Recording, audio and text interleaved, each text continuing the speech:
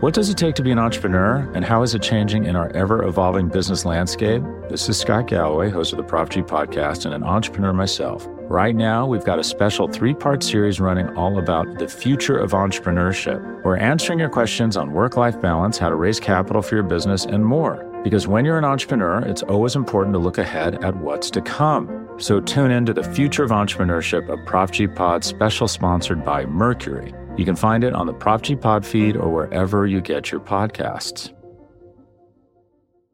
The NBA playoffs are heating up, and so is the action at DraftKings Sportsbook, an official sports betting partner of the NBA. DraftKings brings you same-game parlays, live betting, odds boosts, and so much more. You can download the DraftKings Sportsbook app now and use code VOXMMA. That's code VOXMMA for new customers to get $150 in bonus bets when you bet just $5. Only on DraftKings. The crown is yours. Gambling problem? Call 1-800-GAMBLER. Or in West Virginia, visit 1-800-GAMBLER.net. In New York, call 877-8-HOPE-NY or text HOPE-NY 467-369. In Connecticut, help is available for problem gambling. Call 888-789-7777 or visit ccpg.org. Please play responsibly. On behalf of Boot Hill Casino and Resort in Kansas, 21 and over. Age varies by jurisdiction. Void in Ontario. Bonus bets expire 168 hours after issuance. See dkng.co/bball for eligibility and deposit restrictions, terms, and responsible gaming resources. You're listening to the Vox Media Podcast Network.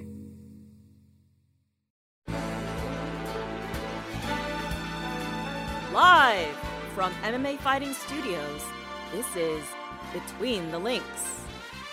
And now, your host, Mike Heck. The iconic voice of Esther Lynn welcomes you back once again to a brand new edition of Between the Links. Hope everyone's having a wonderful week. We have a fun matchup in store. We have some big news at the top of the show and also a big announcement in regards to this program at the bottom. So stay locked in for that information.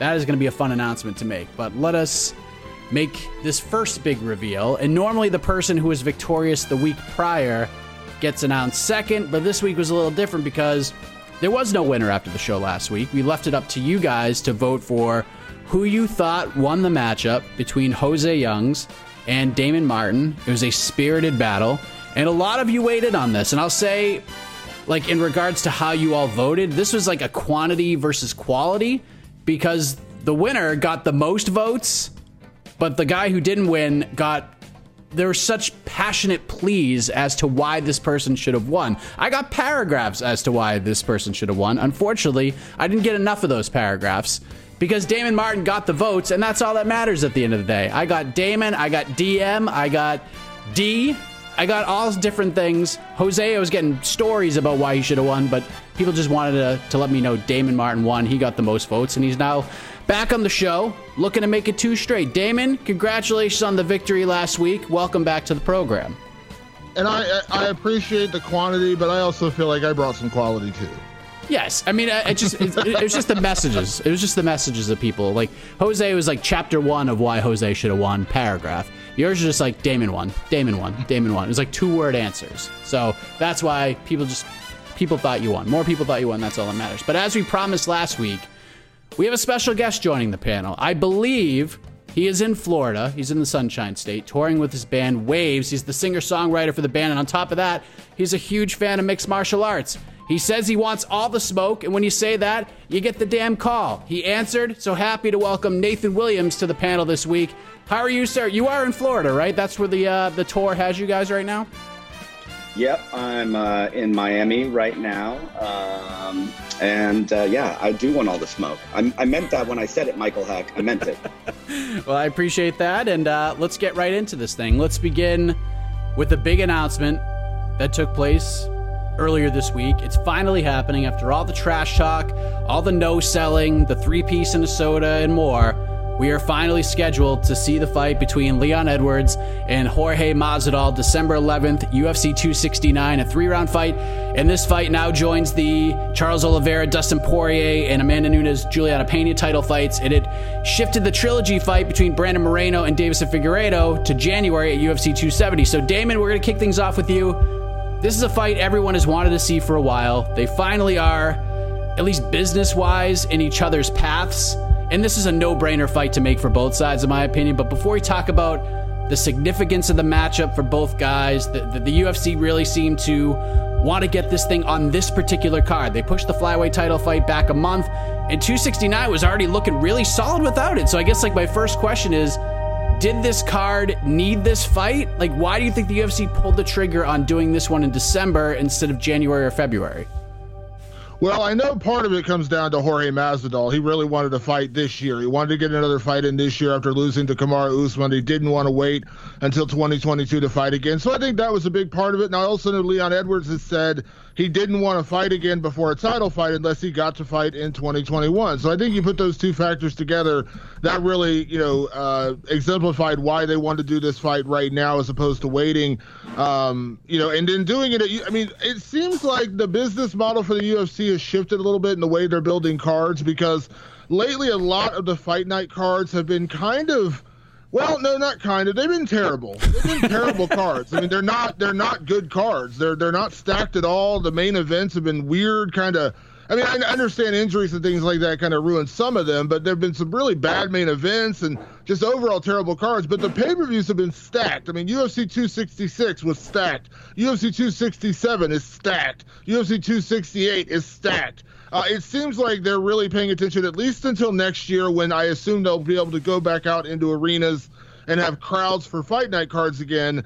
Then maybe they'll start doing those again. Because in my opinion, this fight between Masvidal and Edwards seems tailor-made to take to either London or Miami. I mean, you can imagine they would sell out an arena, or at least get a lot of ticket sales in either place for that fight. But because they can't do that, because it would be behind closed doors at the UFC Apex, as they're doing for at least the rest of this year, I think that's part of the reason why this ended up on UFC 269 as opposed to next year or a later card or a fight night card. So my only other argument with this fight is it's about damn time. It's 3 years past when it should have happened. I mean, these guys had a backstage altercation, the three-piece and a soda, very famous incident.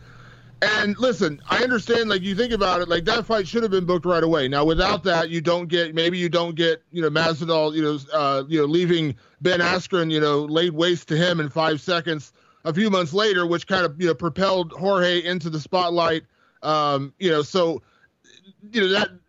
I think, I understand now, you can say it in retrospect, they did the right thing by not making the fight back then because you got the Askren knockout. But that being said, this is about 3 years too late. It should have been booked, right after this happened, or relatively soon after this happened. But I'm glad it's finally happening, and it's going to be a big fight for both Jorge and for Leon. What do you think, Nathan? Why now? Why not wait? Because let's just say January, it's not done yet, but it's looking like Anaheim. February, Florida's wide open to the UFC. If they want to go to Miami, they can go to Miami. If they want to go to Fort Lauderdale, and go to Fort Lauderdale. If they want to go to Orlando or Tampa or wherever, they could go, because Florida doesn't give an F about anything right now. You can go and have 100,000 people in a place, and they don't really care. So why now? Why do you think they did this right now instead of waiting till the first quarter of 2022? That's a good question. I think the better question is, though, why now? Why not 3 years ago, right? Why was this not made immediately? I think in this, in the next couple of months or the beginning, quarter one of next year, that doesn't as much interest me. I think probably the reason that it was made now is what you said earlier.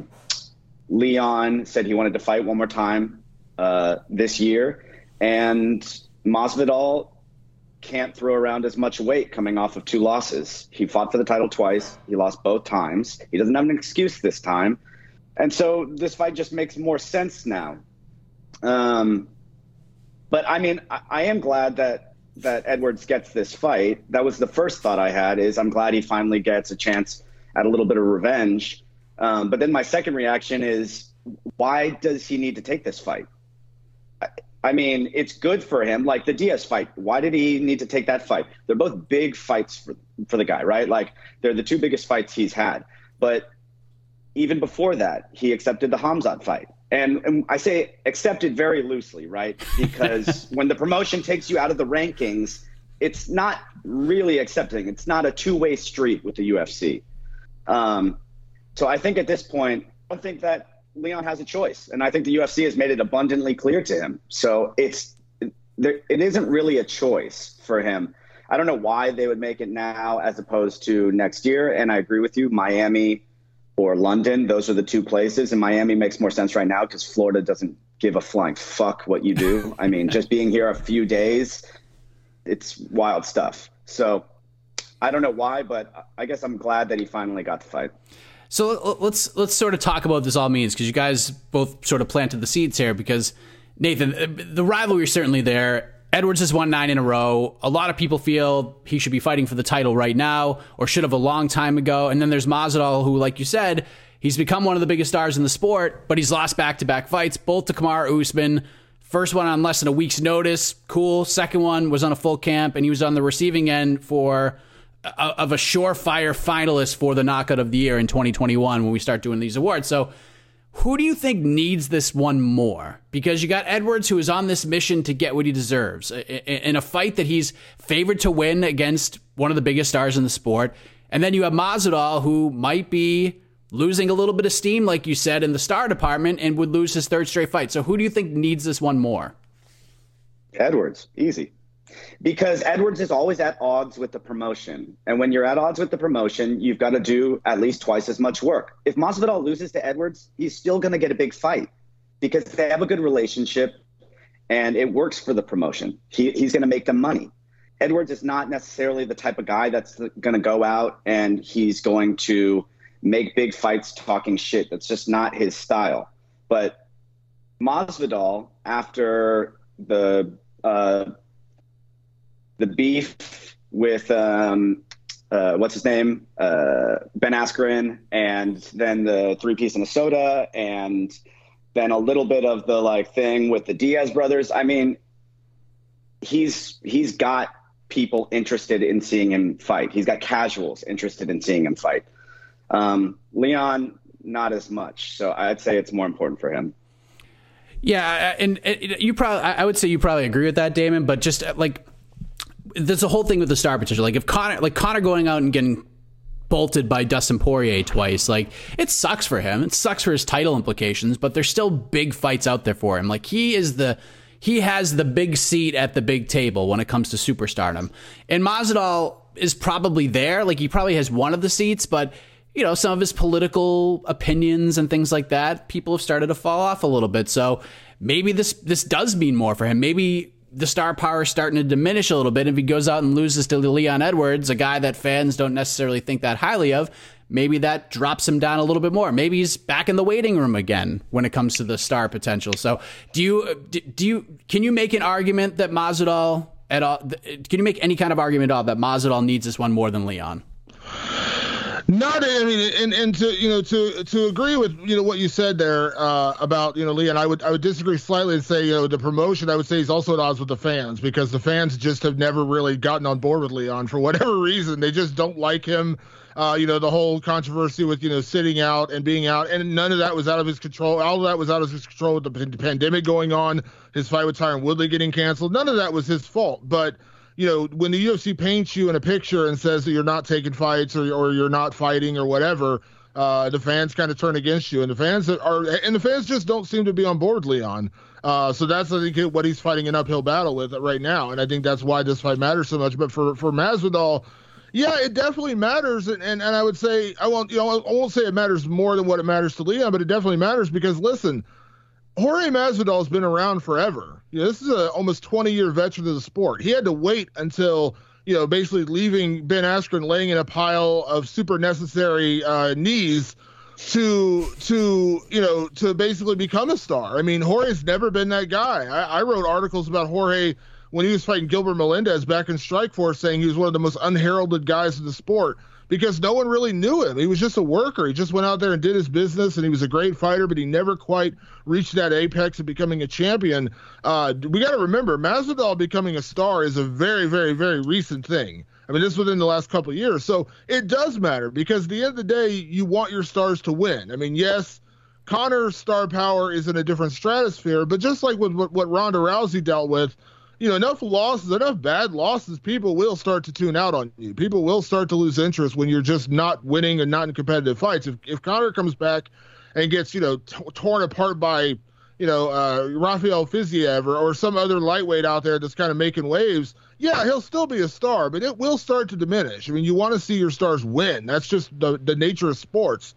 And same thing with Masvidal. I think getting laid out the way he did against Kamaru Usman, a guy that everyone said couldn't possibly strike with Jorge Masvidal, to go out there and get knocked out the way he did is a very, very bad look for a guy who has called himself one of the best strikers in the sport, a guy who was dismantling Nate Diaz on the feet before the stoppage. So, yeah, it's really important for Masvidal because he needs to go out there and remind people how good he is. He needs to remind people that he is a star. He needs to remind people that he is one of the best welterweights in the sport. And unfortunately, one of the downsides of our sport is that we live in a recency bias. We live in a prisoner of the moment sport. You are only as good as your last fight. Now, there's some truth to that, but there's also a lot of falsehoods to that. And the reality is, Jorge Masvidal lost to the best welterweight in the sport. I would argue, talent-wise, the best welterweight ever. And I know a lot of George St. Pierre fans are going to freak out on me on that, but I think Kamaru Usman is unbelievably talented. There's no shame in losing to that guy by knockout, submission, decision, whatever. But that's what everyone remembers about Masvidal right now. So he needs to go out there and remind people, yeah, I am one of the best welterweights in the world. Yeah, I am as good as advertised. And a loss here would be devastating. I mean, he'll still be a star and he could still do the Nate Diaz rematch, let's say, but his prospects at welterweight, are, I won't say gone, but they're quite diminished. Damon, do you think if the three-piece Minnesota thing never happened, that Leon Edwards would be in a better place with everybody? Like, I feel like that just crushed him. Like, he's always going to be the guy who got backstage by Jorge Masvidal. Like, that's the meme. That's what everybody. It's kind of etched in everybody's mind. Like, when you mention Leon Edwards, he's the guy that Jorge Masvidal punched in the face backstage and couldn't really do much about, and the fight never got booked. Do you think this fight helps maybe take that away? Like, do you think we'd even be having this conversation about Leon Edwards if that incident didn't happen? If he just stayed away from Masvidal and Lorosenko, if he just ignored it, walked to the back, and didn't say a word, would we be having this conversation about Edwards, his relationship with the fans, and maybe how the UFC views him in terms of matchmaking? There's two sides to that coin. I would agree wholeheartedly that he came out looking worse in that situation, especially when Jorge does the interview and he calls it, I had to hand him a three-piece and a soda, which is now right up there with red panty night as far as like iconic phrases in our sports history. That's up there. So you feel bad for him, kind of like Jeremy Stevens for all the things he's done in his career. How many times does he have to who the fuck is that guy? I mean, that's all he ever hears now. No matter what he does for the rest of his career, that's gonna haunt him. That's the reality. But on the other side, Leon, and I like Leon very much. I've interviewed him many times. Incredibly nice guy. He has never been that guy to go out there and put on those kind of performances to where people are just buzzing about you afterwards. He didn't have, those kind of big, hot, flashy knockouts. He's never been a trash talk guy. I mean, he talked about it on the MMA Hour yesterday with Ariel, where he said that, when he was in his own home country, he got booed walking out to the cage for a fight against Gunnar Nelson because he had gotten into a war of words with Darren Till. Darren Till, of course, another British fighter.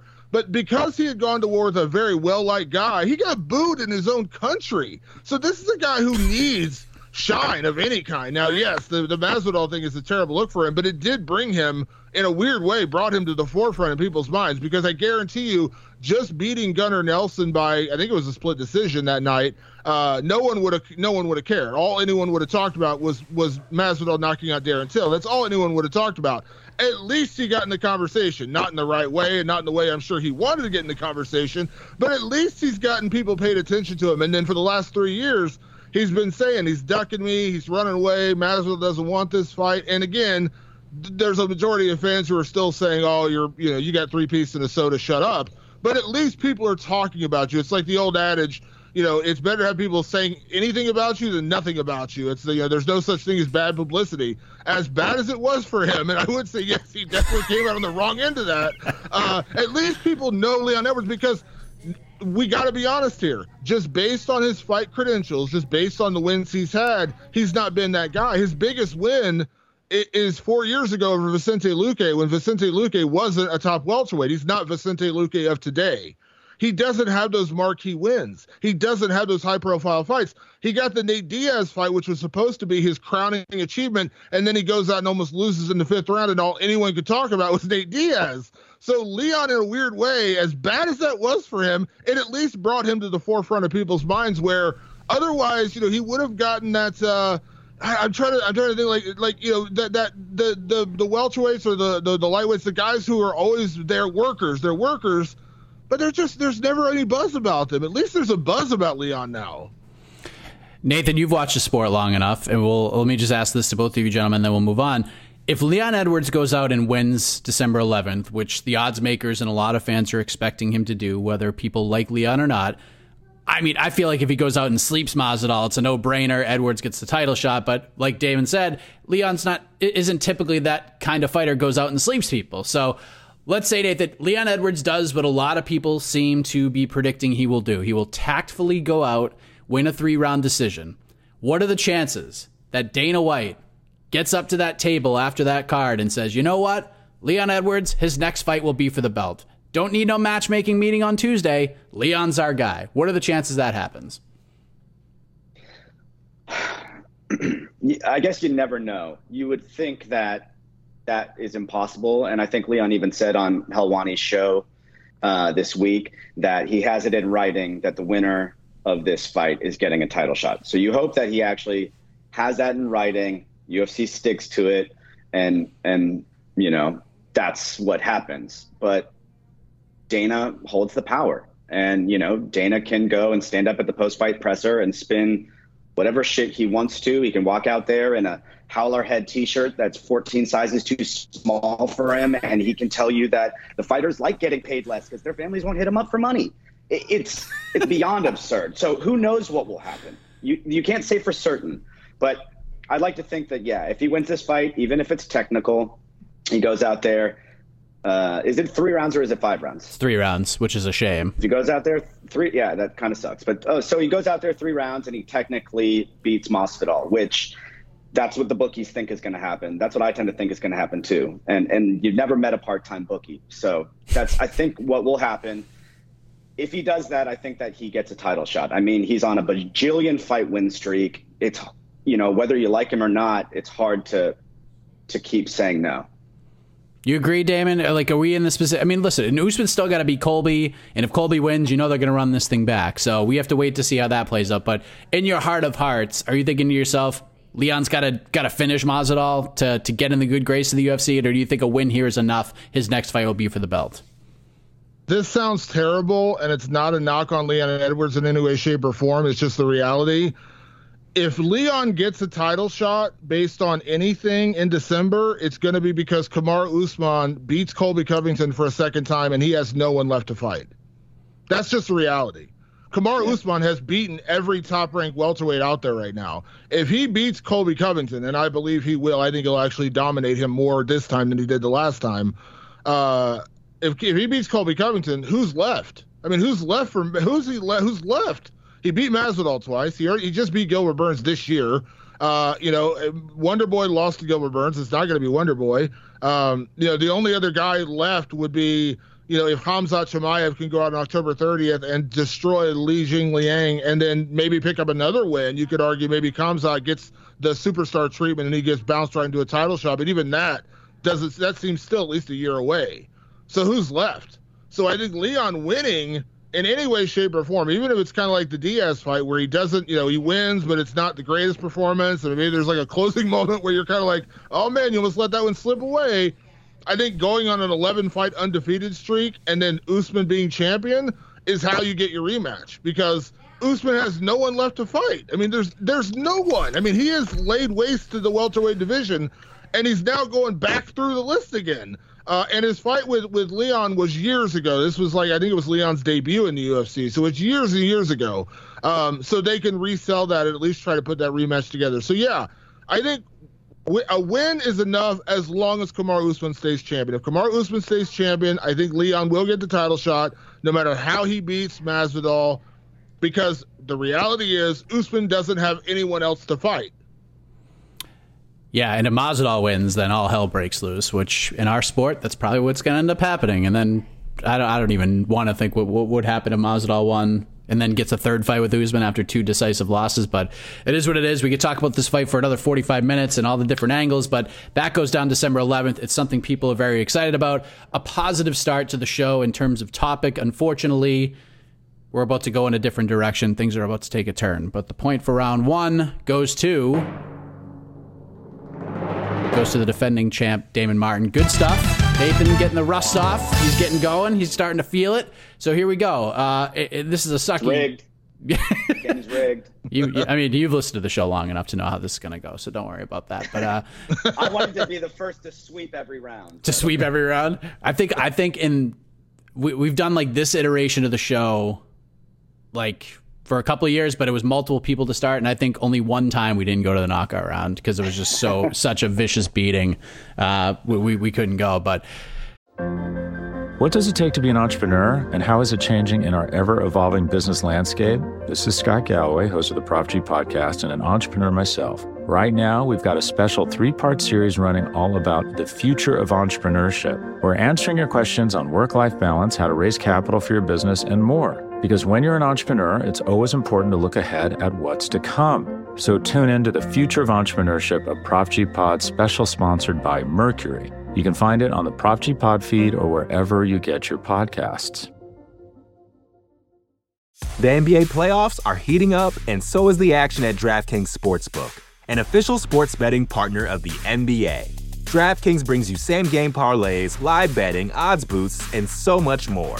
Don't miss out as the NBA postseason winds down. And new customers to DraftKings can bet $5 to get $150 in bonus bets instantly. You can download the DraftKings Sportsbook app now and use code VOXMMA. That's code VOXMMA for new customers to get $150 in bonus bets when you bet just $5. Only on DraftKings. The crown is yours. Gambling problem? Call 1-800-GAMBLER. Or in West Virginia, visit 1-800-GAMBLER.net. In New York, call 877-8-HOPE-NY or text HOPE-NY 467-369. In Connecticut, help is available for problem gambling. Call 888-789-7777 or visit ccpg.org. Please play responsibly. On behalf of Boot Hill Casino and Resort in Kansas, 21 and over. Age varies by jurisdiction. Void in Ontario. Bonus bets expire 168 hours after issuance. See dkng.co/bball for eligibility and deposit restrictions, terms, and responsible gaming resources. So unfortunately, we have to talk about this. It's such a massive story because we found out Luis Pena was arrested this past weekend in Florida after allegedly striking his partner with a closed fist, continuing to sort of beat her up on the ground. Second woman allegedly tried to help. She was allegedly punched as well. And the police report was just a really tough read, if we're being honest. And then we find out on Tuesday, Pena was released from the UFC. Dana White reacted to it, saying that this is a really bad case. Police report painted a horrifying picture. He had to go. And I just listened to the 911 audio that TMZ released. It's, again, just adds to this sort of horrifying thing. So Pena's gone. Police report paints horrifying picture. He has to go. John Jones is arrested for alleged domestic violence. A police report attached to that whole thing was really awful to read as well, and he has since not been released by the UFC. So it was really fascinating about all this. When Dana was asked about John Jones, and this is if this is a sign of things to come in essence, Dana said pretty much that this could happen to anybody. This punishment could happen to anybody, and unfortunately nobody followed up with Dana on that. So Nathan, let me start with you here because there's a lot to unpack. There's a lot of unknowns with this whole situation, but here we have 2 fighters accused of really terrible things with awful pictures being painted in police reports. One fighter is gone. The other, a former world champion, one of the greatest of all time, a polarizing figure, is, as of right this second, not gone. How is this a thing? How is this possible? Well, I mean, we know the answer, right? It's because John Jones is a needle mover and Luis Pena isn't. That's the only answer to this. John Jones brings the promotion money and Luis Pena doesn't. And that's what the UFC cares about. And these are not the first guys. Let's be honest about this. This isn't the first time this has happened. And the UFC, if it gets enough heat on something, they'll address it in one way or another. they'll deflect in one way or another. But and don't get me wrong, these situations are bad. They're really bad. The Pena situation is really bad, and so is the John Jones situation. But the only real difference here is that John Jones makes the UFC money. I mean, if for some reason people keep bringing it up over and over again, like this, I feel like this week with the release of Pena, Dana was trying to make an example out of him for what John did. Like, hey, we're still doing something, but we're not going to do it to this guy. But look, it's like when they did the code of conduct thing. Like, what happened to that? It's just like it's theater for the MMA journalists, for the fans that actually care about that sort of thing. But the answer is that it's not going to change, I don't think. Yeah, David, I mean, I laid out the resumes between Pena and Jones. The weight discrepancies between the two are massive when it comes to these resumes. And I hate to present something like this in such a way, but Nathan already kind of laid it out there. Like, is this the answer? Like, Pena, not a ton of return, not a lot of ROI, if you will. Jones, potentially still some value, and it's, I guess, worth it for the UFC to wait and see how it plays in courts. But let's be honest, John, for as great as he is and the name value he carries, hasn't been a massive pay-per-view draw. Yeah, I mean, here's the reality, and I one thing Nathan said that I loved, he said the theater of it all. That's 100% the truth. That is the reality of it, because that's what this comes down to. The problem is that there's just no consistency. There's zero consistency with the UFC when it comes to punishment. You know, I mean, years ago, they fined Nate Diaz for making, I think he made a homophobic slur. They fined him. They've done a couple of these things with releases where they've released a guy or a girl or whatever for, an outside the cage incident. But by and large, they are unbelievably inconsistent. And the reality is John Jones, based just on the things he did before this arrest, could have easily gotten him tossed. I mean, we're talking about multiple DUIs, multiple arrests for that, the hit and run. I mean, I honestly thought in 2015 when he had the hit and run accident, and the details came out about that, how he fled the scene and there was a pregnant woman involved. I thought, that's it, man. You don't come back from that. Like, you don't hit a pregnant woman with your car and run from the scene and people are just going to stand by you. Well, 6 years later, he's still in the UFC. He was still champion. And so you think, what is the breaking point? And it sure doesn't seem like there is one. You would think domestic violence, which to me is one of the most abhorrent things you can do in life, much less being a professional freaking fighter and assaulting a woman, is the lowest of the low. Now, again, we don't know all the details. I'm not trying to, crucify him in the court of public opinion. But, I mean, when you read the police report, it's hard to believe that, what happened was an accident. It's hard to believe that something physical didn't go on there. And when you read that, you just wonder, like, what's the breaking point? I mean, really, like, what is the breaking point? Like, if let's say he pleads no contest or he gets a lesser reduced charge or whatever, and ultimately, it gets tossed out, doesn't mean it didn't happen. I mean, it doesn't mean it. We've seen these cases a million times. I'm sure we've all seen just the tragedy of domestic violence where, cases are brought up and then they go away because maybe the victim doesn't want to press charges or they change their mind. I mean, this is a classic symptom of domestic violence. Doesn't mean it didn't happen. Doesn't mean that you're absolved from the crime. And the UFC's essentially going silent on John Jones, then releasing Luis Pena days after his arrest, speaks volumes about their inconsistency and what matters most to them. And that's just the reality, because John Jones at 6 arrests or whatever it is now. And again, I'm not saying the guy shouldn't be given second chances. I'm all for second chances. I think one of the biggest problems we have in this country is people getting out of jail and then they're just damned for life, that they can never come back from that, which is ridiculous. I think you can rehabilitate. I think you can recover and have a second chance. But John, in his professional career, this is a lot different. In his professional career, he's been given second chances like 5 times already. You'd think this would be the straw that breaks the camel's back, but that's not the case. And so that's the problem. There's no consistency. And that's what my biggest issue. I don't have an issue with them releasing Luis Pena. You know what? 2 arrests on domestic violence charges in the span of 4 months. And this last one, when you read the police report, you hear the 911 call, it's pretty bad. And I know we don't know what's going to happen in court, but still, like, at that point, you know what? Okay, we got to be done. I don't disagree with the decision to release a guy like that, but to have this happen 2 weeks after John Jones, and they never made a public statement about John Jones. Dana did the interview at the presser where he said, "I'm not even surprised anymore," but the UFC never they never disavowed the action. They never put out a statement like all organizations typically do, saying we do not, we understand that John Jones was involved in an incident. We hate the idea of domestic violence. Any of that stuff, the typical thing you see from the NFL, NBA, other organizations, they never did that. And it's just like it just boggles my mind how you can act so quickly in one instance and then just be so tone deaf in the other. It's just It's just wild, the line of thinking in the comparisons and contrasting. It's just unbelievable. So it's also something to think about too, though. It's not like, I know we're harping on the UFC here, but it's really not just the UFC, because Winklejohn going on Helwani's show and saying that, oh, he can't come and train here, but we're still going to corner him and we'll still train him somewhere else. That's saving face too. Like, that is still not. He's not really punishing John. He's saving face, and he's saying, oh, I have a wife and I have daughters. So that you don't need a wife and daughters to know that domestic violence is wrong.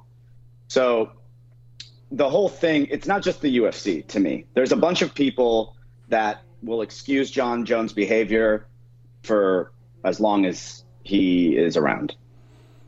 Yeah, and then John's responses and everything, it's just, and I agree with some of the people. It's like, dude, actions speak louder than words, and people want to see some action here. So, David, let me ask you about this, because Nathan makes an interesting point. Mike Winklejohn was on the MMA Hour, said essentially like everything Nathan said, but also said, like, the door's still open.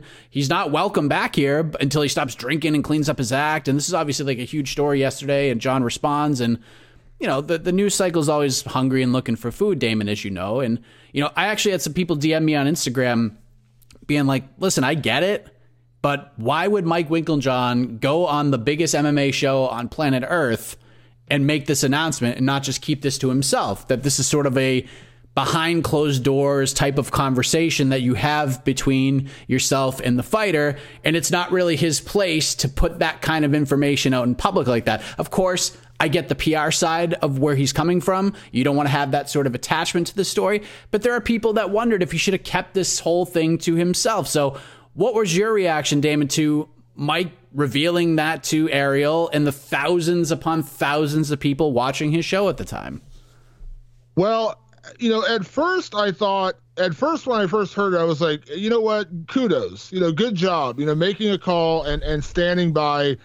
This is their biggest star. This is their biggest draw. This is the guy who's been on that team and stayed with that team. A lot of people have left. Other guys have retired. Cowboy has now opened his own gym. A lot of guys have gone up there to train.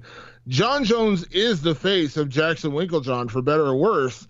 And to say that guy's not allowed in the gym anymore, when you first hear that, you're like, wow. You know what? That at least one guy's making a stand. You know what I mean? Like, for all the ways the UFC is kind of dropping the ball on John Jones, at least he's making a stand. But then he immediately starts walking it back, and he says, "Oh well, we may have him back if he stops drinking, cleans." Well, what's the requirement? Like, he stops drinking? Like, is that it? Is that the requirement? Like, we don't have to address the domestic violence part of this? So you have women in your gym, and then like Nathan said, like, he has a wife and a daughter. Well, I appreciate that, but it doesn't mean you shouldn't be, just appalled by this behavior, regardless. And then they put out a statement afterwards to ESPN saying, well, both Coach Greg Jackson and Brandon Gibson are going to continue to work with him off-site. Then there's no punishment. He's not. He can't walk through the doors for a couple months. Oh man, boy, the tragedy of that. Boy, I tell you, you really told him. You really made him pay for it. So it ended up. I think they came out worse making the announcement than if they would have just said, hey man, don't come in the gym for 6 months. Like, we can't have you in there. It's just not right now, and kept it quiet. And then John comes out with a statement that makes himself painted as the victim, which is utterly ridiculous. I mean, this whole this whole thing went sideways. Like, if you really meant it, if you really meant what you're saying, You would have talked to Greg Jackson, you would have talked to Brandon Gibson, you would have talked to the team and said, listen, we can't keep dealing with it. We can't. The distraction and his behavior has gotten too bad. We can't have that in the gym. We need to ask him to leave, but we need to do it as a team. We need to vote. We need to vote. We need to whatever. We need to come together as a team and decide we can't be associated with John right now. And maybe a year from now, maybe that changes, and you don't need to say, well, maybe it's time. Just be done with it. And then maybe a year from now, when if he really does redeem himself and he gets his life put in order, all these kind of things happen, then maybe you say, you know what, we've decided to invite John back in. At that point, people would probably be like, oh, you're giving him a second chance. He gave him a second chance before he finished his sentence. So yeah, it's a terrible look, and it's honestly just a pointless announcement. It does come off purely as a PR move now. Because you're saying he's banned, but he's not really banned. He's banned, but he can come back if he fixes his life. He's banned, but our coaches are going to still work with him in his garage as opposed to our gym. You're not banned. That's not a ban. That's not a ban whatsoever. A ban is saying we're not going to invite him in the gym and we're not going to work with this guy anymore. That's what a ban is. So I think making the announcement actually came off worse than actually, just not saying anything. I completely agree. I didn't think about that at first, but then I guess the questions kept coming in, and then kind of hearing Nathan sort of paint that picture as well. It's just, and then hearing you just like go through the other details of it all and the statement to ESPN. It's just wild. This whole situation is handled piss poorly by absolutely everybody involved right now. It's just an unfortunate situation everywhere. And I guess the thing I left yesterday with, just trying to find some semblance of positivity in such a shitty situation. I truly hope that John Jones is telling the truth. I really hope deep down he's telling the truth and that nothing happened.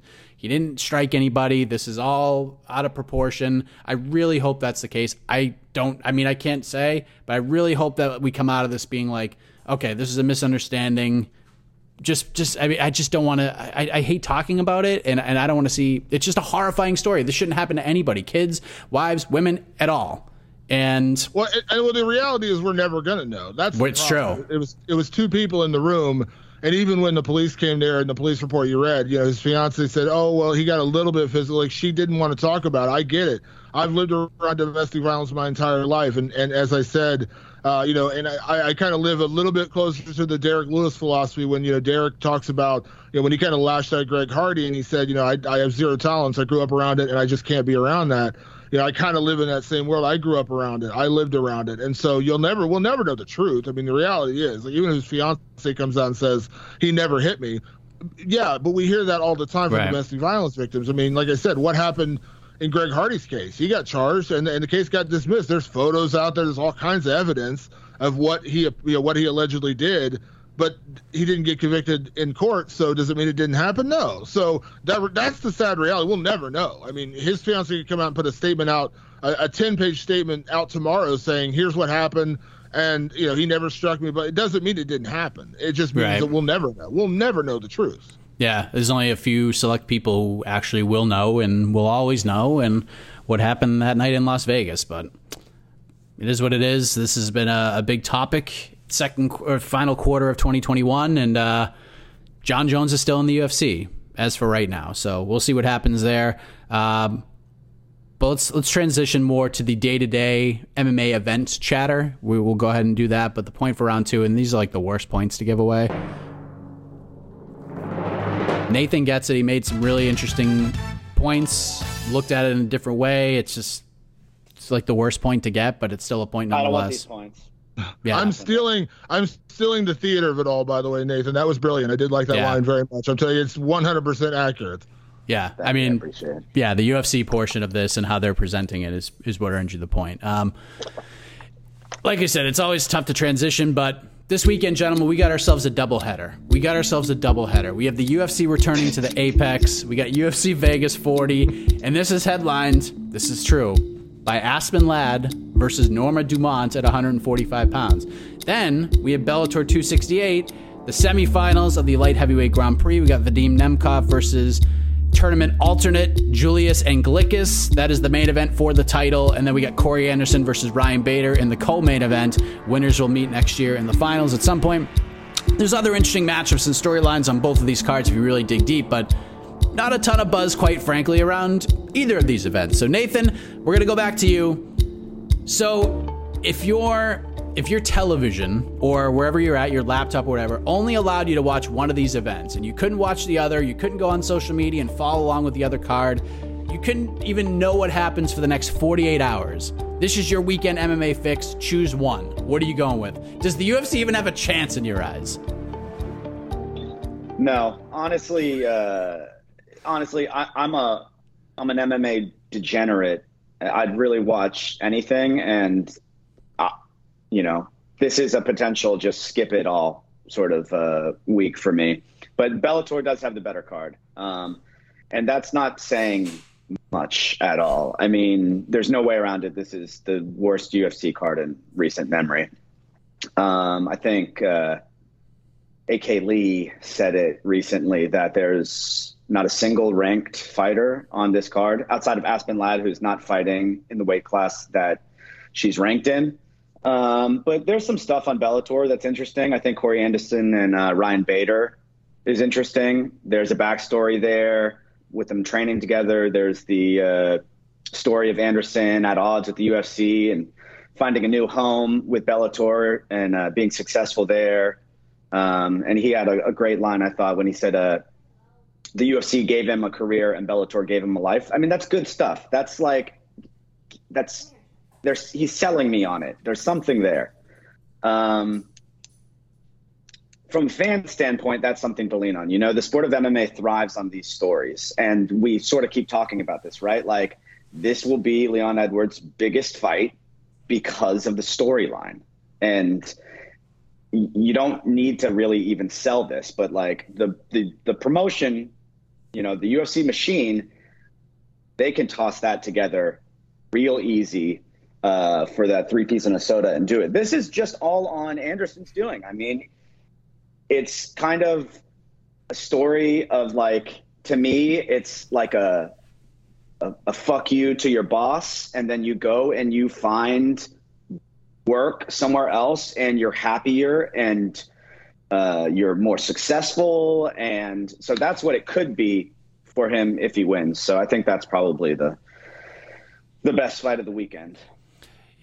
What do you think, Damon? Like, I know the UFC card is not good on paper. Bellator card has some interesting ones, but like top to bottom, if we're talking weight of these fights, it's pretty comparable if we're being honest. But little stakes in the UFC card, but there's entertainment potential, certainly. If you really look at these matchups, there's some really good pieces of matchmaking here. Just not really big names. So, but to you, is this an easy Bellator pick for you?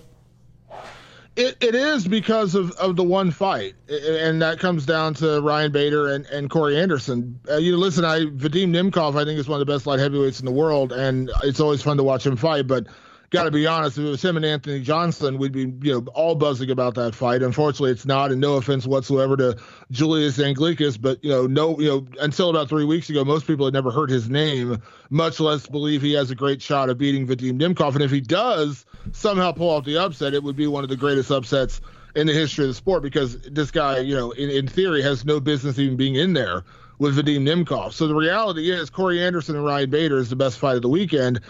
And I argue this all the time. I'm a fan of great fun fights. I love fun fights. Julian Marquez and Jordan Wright is going to be fun for about the 2 minutes and 30 seconds it probably lasts. It's going to be a great fight. Mano Furiat, who's fighting Mayra Bueno Silva. That's a fun fight. Furiat is a great prospect, and right up there, I think, with Casey O'Neill as far as like the best flyweight prospects in our sport right now.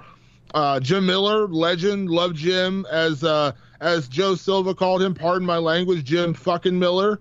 Great. I love seeing Jim fight. But the reality is that I say this all the time. People argue with me. Some of the purists, some of the people just love the sport in general, and I love the sport. I loved it. I've been covering it for 20 years. Stakes matter. Stakes matter. I love fun fights. I love wars, but afterwards we're buzzing about a great fight. It goes away in a week. It goes away in 2 weeks. When there are stakes involved, it matters. When you have two ranked guys or two ranked girls fighting where the winner is going to be a title contender or, again, obviously a title fight, but or as Nathan mentioned, there's an actual storyline built in, like there's some real heat between people. Stakes matter. The UFC card has Literally 0 stakes. None whatsoever. Jim Miller might be able to set a couple more records because he's Jim fucking Miller. Carlos Felipe apparently really doesn't like Andrei Arlovsky, but does it matter? Aspen Ladd is one of the last people in the world who hasn't fought Amanda Nunes, and now apparently she's going to have to do it at featherweight because she can't make bantamweight anymore. And she's in a division where there's no rankings because there's no fighters. So there's 0 stakes. There's none. At least Bellator legitimately has 3 ranked light heavyweights at the top of the card. You have Vadim Nemkov, and this is according to the MMA Fighting Global MMA rankings, the best rankings in the world. Vadim Nemkov is the top 10 light heavyweight. Ryan Bader is the top 10 light heavyweight. Corey Anderson is the top 10 light heavyweight.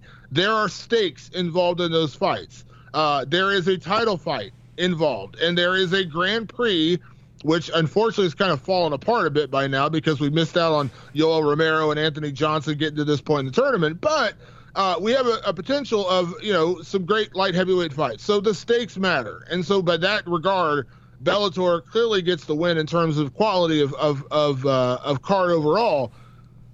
But again, to kind of agree with my opponent here, neither one is really that strong. I made a joke the other day in one of our meetings, and I'll say it publicly now. If you put both of these cards together, it's kind of like what George Costanza said on Seinfeld. If you take everything I've done in my life and boil it down to one day, it looks decent. If you take both of these cards and combine them, you might get a decent card. At least the 2 fights. Maybe you're kind of interested in Aspen Ladd and whatever. But yeah, it's a barren wasteland this weekend. We got to be honest. But ultimately, the stakes matter, and the stakes are with Bellator. Yeah, and if you remember at the end of that episode, George is naked in the bathroom stall, and the girl says, "I told you this city would eat you alive." That's really funny. And you know what? Out of nowhere, there's actually stakes in the Benson Henderson-Brent Primus fight because Patricio Pimple's not a champion anymore. His brother's about to fight for a title against Peter Queally. So now, somehow Benson Henderson could earn a title shot if he beats Brent Primus on Saturday. What a wild sport that we are a part of. Of course, we'll have you covered over on MMA Fighting with both of those cards. I like the Jim Miller fight. I think he's got his hands full with Eric Gonzalez. That dude is an absolute terror.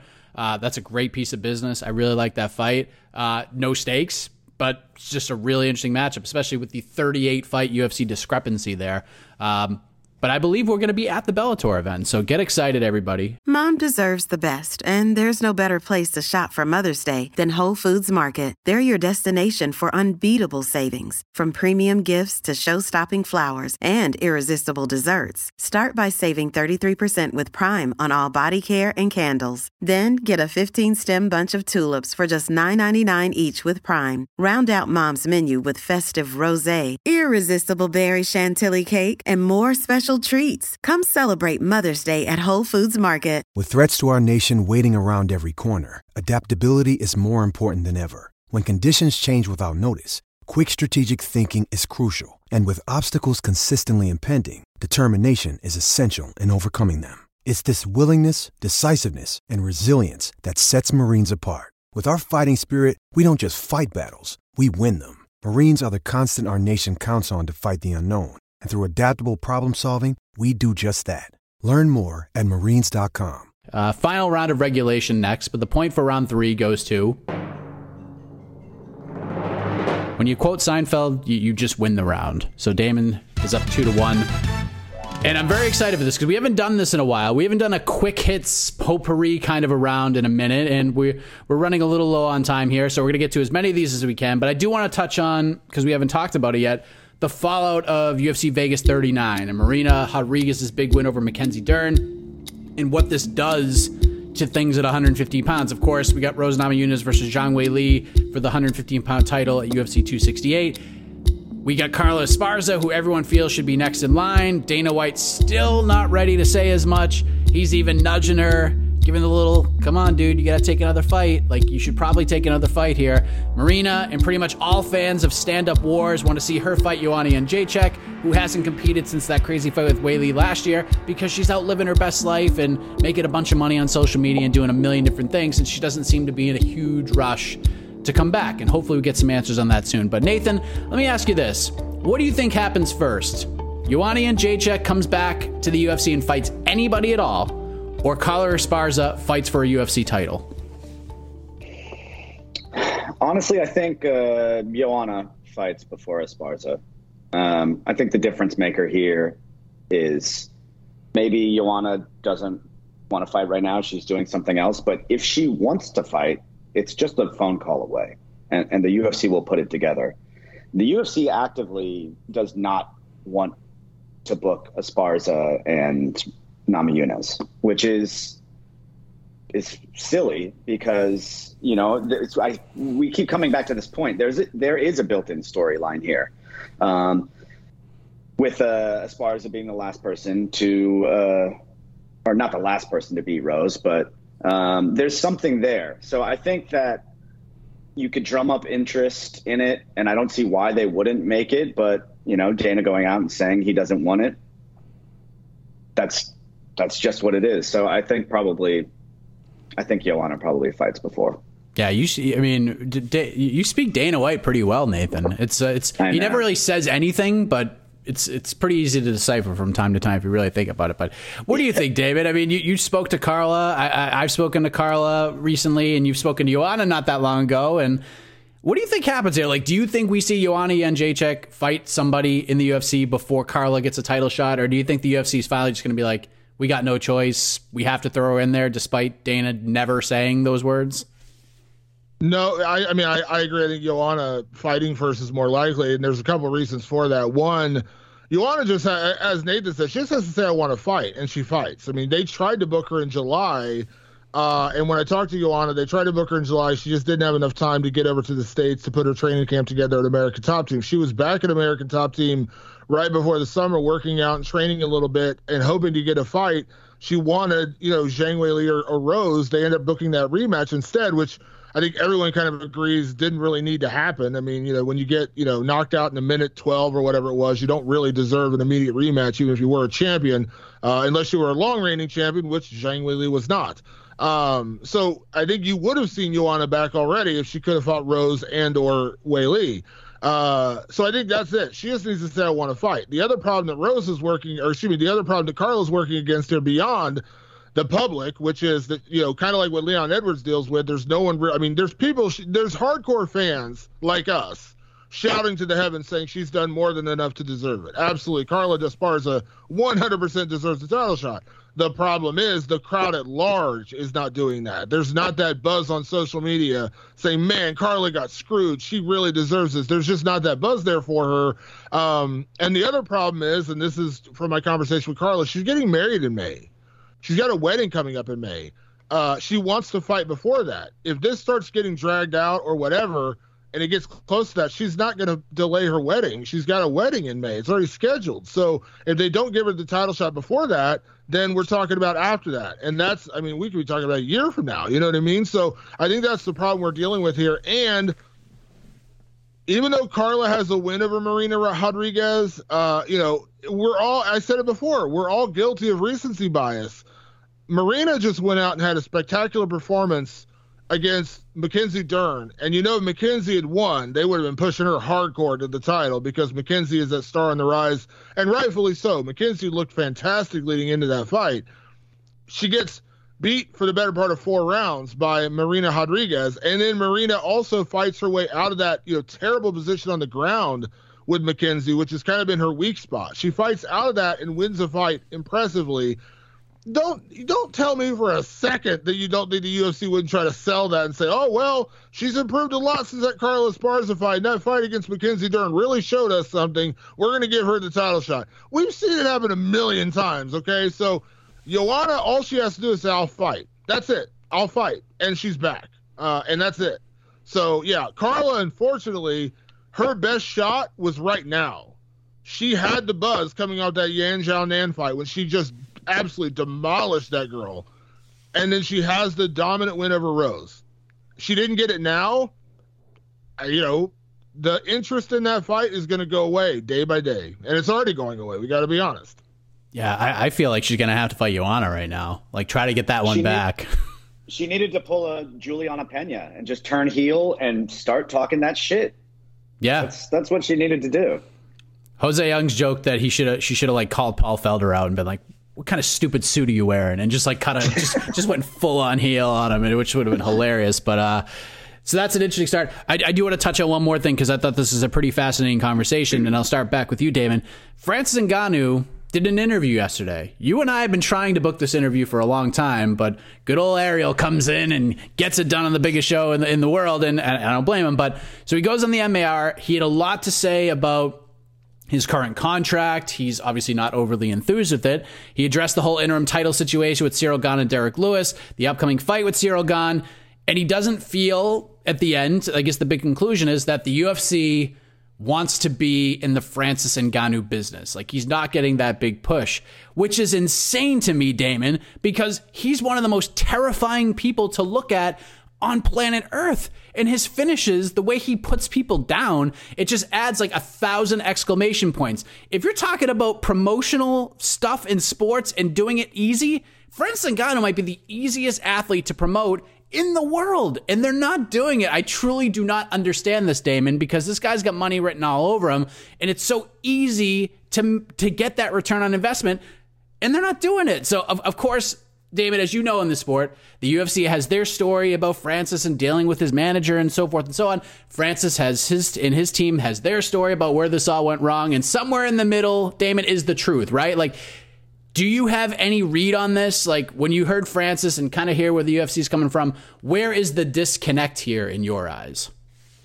Well, generally with these kind of situations, you try to look at it nuanced. Like you said, there's one side, there's the other side, and somewhere in the middle lies the truth. Unfortunately, this particular instance, I am 100% on Team Francis Ngannou because I don't believe he's done anything wrong whatsoever except gone out there and, knocked his opponent's head into the third round every time he steps into the cage. He deserves better than what they're doing for him. I mean, that's just the reality. He beat Stipe Miocic, arguably the greatest heavyweight of all time, goes out there and beats him in the second round, avenges his worst loss, just a lopsided, terrible fight against Stipe the first time, comes back, avenges that loss, knocks out arguably the greatest heavyweight of all time, inarguably the greatest UFC heavyweight of all time, just based on title defenses. Stipe has definitely cinched up that title. Goes out and does that, and then, it's almost like crickets. And then 3 months later, you're saying because the guy doesn't want to fight, you're trying to sell us on the interim title, which is utterly, utterly ridiculous. I mean, it is quite possibly the dumbest interim title fight in the history of the sport. Now, none of this is Ciryl Gane's fault, of course, but the UFC has done Francis Ngannou so dirty. It's just, it's ridiculous. Now, Francis will tell you, and I've interviewed Francis. I interviewed him, before and after the title fight with Stipe. Francis will be the first one to tell you, after that Stipe fight, it woke him up to reality. He was getting a big head on his shoulders. Everything that Dana kind of said about him at that point, that he was getting a bit of an ego and, kind of thought like, his stuff didn't stink, like all that kind of stuff. That was true. Francis will be the first to admit he got a big head on his shoulders, and he didn't listen to his coaches. He wasn't doing what he should have been doing.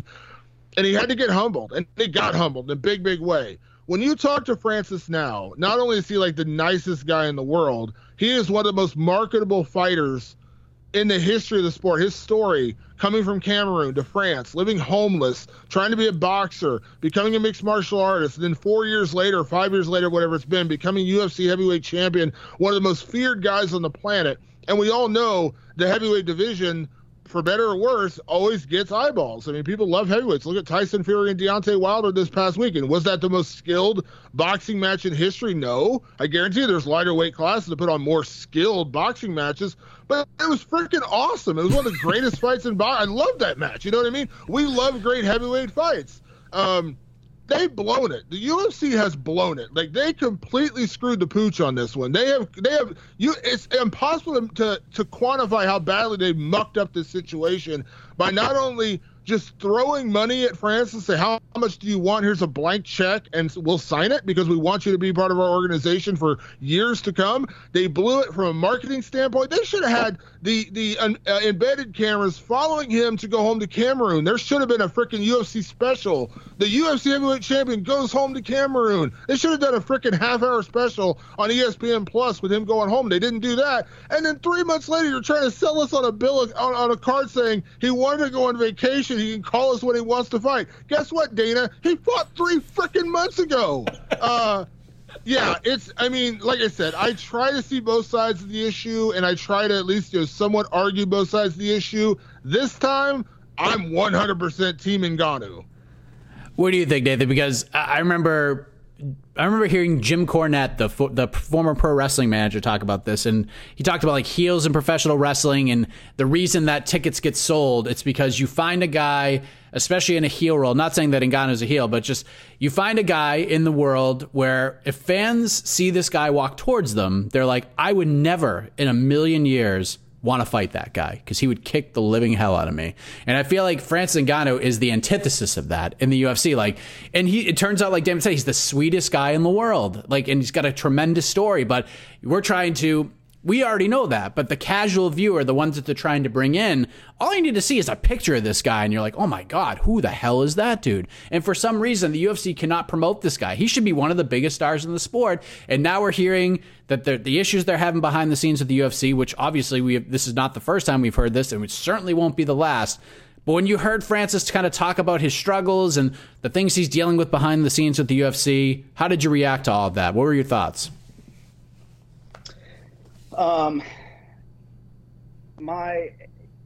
Listen, Francis Ngannou has the potential to be the biggest heavyweight superstar the UFC has ever had. Like you said, he's got the look. And this is not just pro wrestling, but like Vince McMahon very famously loved those big, scary guys. They look like action figures or superheroes. There's a reason, because those people sell tickets. You look at them and they're almost inhuman. They look like something that you could only imagine in a comic book or something. But the thing that was most interesting to me was that Francis, he seems like the one quote that he said was when Ariel asked him, what do you want in like a perfect world? What does Francis Ngannou get from the UFC? And his response was respect. That's it. That's not too much to ask for. He didn't say a number. He didn't say he wanted more money. He didn't say he wanted a promotional push. He said he wanted respect. And that's the same thing that Corey Anderson said.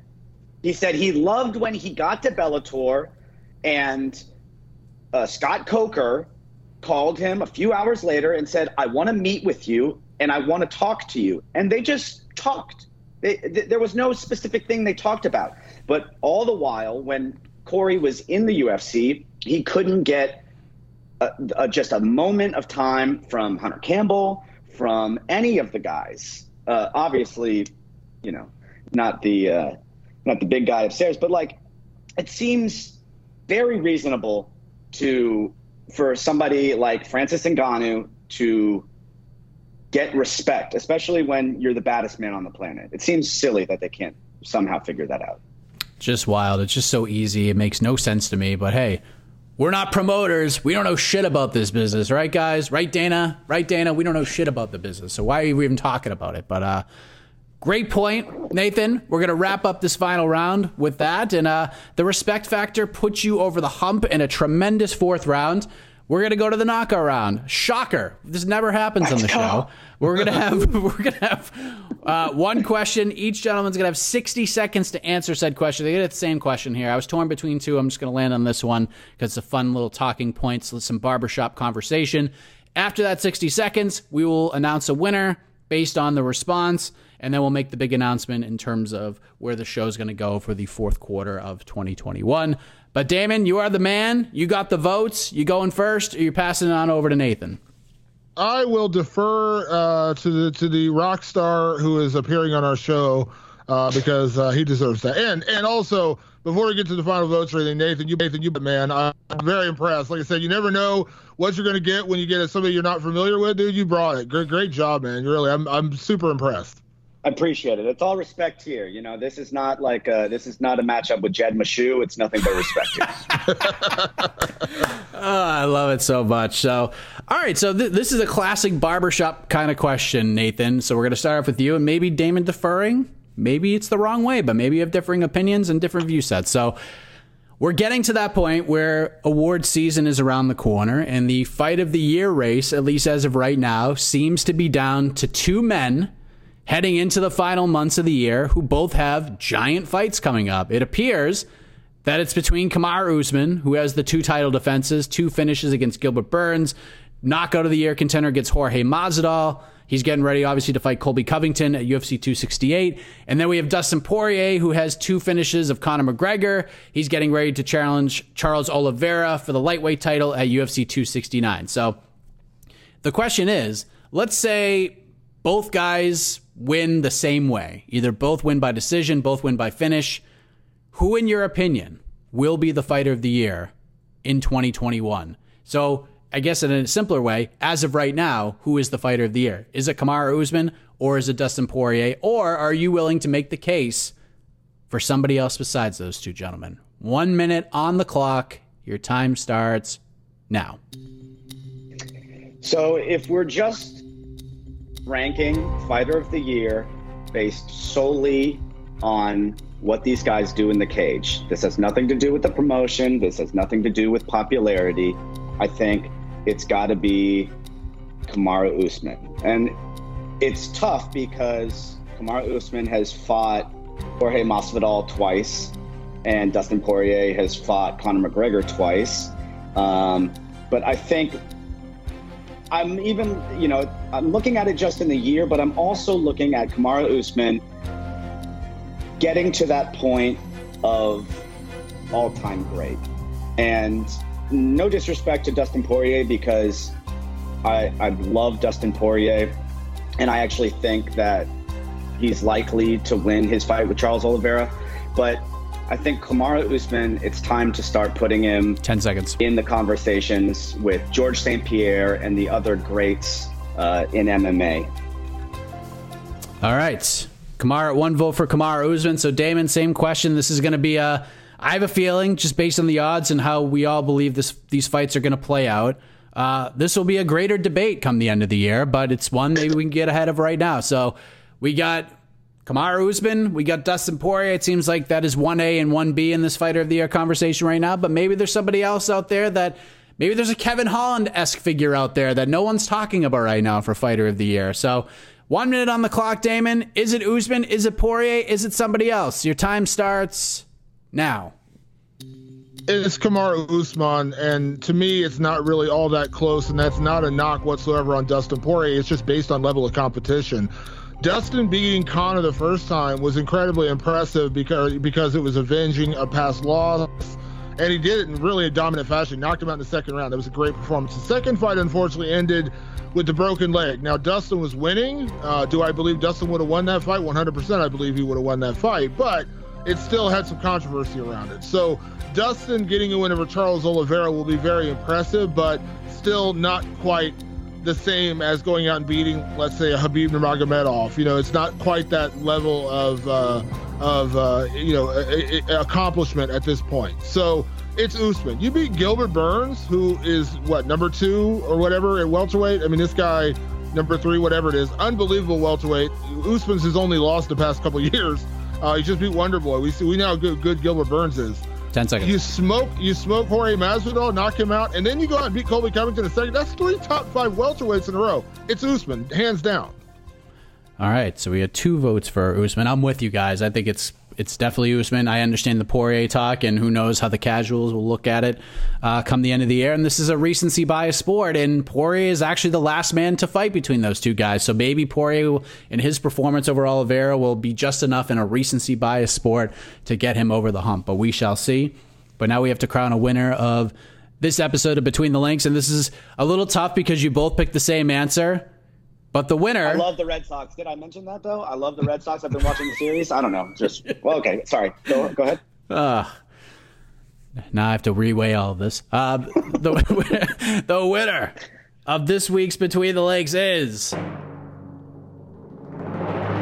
It's Damon Martin, only because of the accuracy in the timeline for Usman. That's it. That's literally the only thing. So David gets the victory with that. 30 seconds, my friend, to talk about whatever it is you want to talk about, good, bad, indifferent. Boy, I tell you what, I just want to actually, I'm going to take my 30 seconds applauding my opponent because you really brought it, man. I was really impressed by everything, the arguments you made. I'm totally stealing your theater of the moment. I guarantee you I will put that in one of my articles coming up, so be on the lookout for that. I'm absolutely telling you ahead of time, I'm stealing that line. And great job, man. What's fun about this is, I'm good friends with, I've been around some musicians before, like I'm buddies with the guy, Phil, who played bass for the band Taproot. I've been around them on tour, and I know that they were huge fight fans. I remember talking to Jared Leto, who was on a bus with them one time, and he was like, they were watching UFC fights and talking about it. I hung out with Jamie Josta. I've done his podcast, huge fight fan. So I'm a big pop culture guy. I love music, worked in a music store during college. So I just love seeing the crossover when we see fans coming in from all walks of life, and I love seeing stuff like this. So I'm just paying homage to my opponent today because it's awesome to see people getting involved in sport and people being big fans. And you're obviously a huge fan. I love hearing that. And man, thanks for doing this. I had a blast, and hopefully you'll come back again because man, I tell you what, I don't think Jed has a chance. I'm just saying it right now. I think this wouldn't have made it to the knockout round. I think it would have been over beforehand if it had been Jed. You had to face me today, so I understand it's a little tougher matchup, but come back because I think you did a fantastic job. Thank you. I appreciate that. I'll come back. I'll do like a bounce back fight with Jed, something easier, pull me up back into the rankings, and then I'll come and I'll get to you. I love it. Nathan, I appreciate you jumping on, man. Like Damon said, you did a hell of a job. Where can we find you, man? You're on tour. I believe you're heading to the greatest state in the world, Massachusetts, relatively soon, if memory serves me correctly. But where can we find information? Where can we get tickets to see you play and find your music, so forth and so on? Yeah, across every platform, it's Waves. Instagram, Twitter, Facebook, all that shit. And I'm on tour right now, and we'll be on tour in the U.S. until November 20th, probably coming to your city. So just look it up. There you go. And real quick before we go, big announcement, because things have been in shambles on BTL. People keep asking, who's the freaking champion? Who's going to walk into 2022 as the actual champion? I feel like we have 8 friggin' champions right now. So what we're going to do is, and I'm going to put Damon on the spot right now, so get ready, Damon. Ooh. Beginning UFC 268 Fight Week, we're going to have ourselves our first ever BTL Tournament of Champions. 8 competitors, past champs, past winners will all be a part of it. It's going to be a single elimination tournament, and the finals will wrap up the week after the final UFC pay-per-view of the year, UFC 269. Winner of the tournament enters the new year as the full-fledged, undisputed BTL champion, because we have so many champions right now. We got Phoenix Carnivale, and Jed thinks he's the champion, and Cody Stamen's a champion. There's so many champions that make literally no sense right now. Damon's a champion. Everyone's a champion. So no more. It's time to get organized. Time for some chaos. We'll have a draft. We'll do brackets, etc. This will be a big deal. We will determine who is the best debater in MMA media before this year is over. I can guarantee you that. So stay tuned for that. Damon, are you in? Are you in? Do you want a part of this? Of course I want a part of this, and you can just go ahead and start polishing up that title right now and sending it to Columbus, Ohio. Go ahead and get ready. So now we got 4 people. So, you know what? I'm going to break down the 4th wall. We haven't even filled the spot yet. Damon's in. Jed is in. James Lynch is in. And Phoenix Carnivale, the GOAT of BTL in a lot of people's minds. She is in as well. So details to follow. We still got to fill a few more spots. I think we got a couple pretty easily. I think AK wants a chance at redemption. Jose will probably want a piece. So we'll figure this all out. But right before UFC 268 kicks off, that's when this tournament will kick off. So stay tuned for all that. We'll be back again next week with a fun matchup. Damon against TBD. Maybe it'll be a little practice. Damon versus Jed. Get a little momentum heading into the tournament. But until then, thank you very much for watching. For Damon, for Nathan, I am Mike Heck. We'll see you back once again between the legs. Good night, everybody.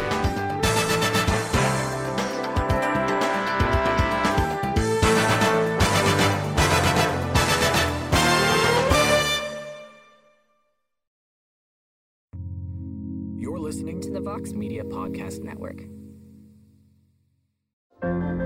What does it take to be an entrepreneur, and how is it changing in our ever-evolving business landscape? This is Scott Galloway, host of the Prop G podcast and an entrepreneur myself. Right now, we've got a special 3-part series running all about the future of entrepreneurship. We're answering your questions on work-life balance, how to raise capital for your business, and more. Because when you're an entrepreneur, it's always important to look ahead at what's to come. So tune in to the Future of Entrepreneurship, a Prop G Pod special sponsored by Mercury. You can find it on the Prop G Pod feed or wherever you get your podcasts. The NBA playoffs are heating up, and so is the action at DraftKings Sportsbook, an official sports betting partner of the NBA.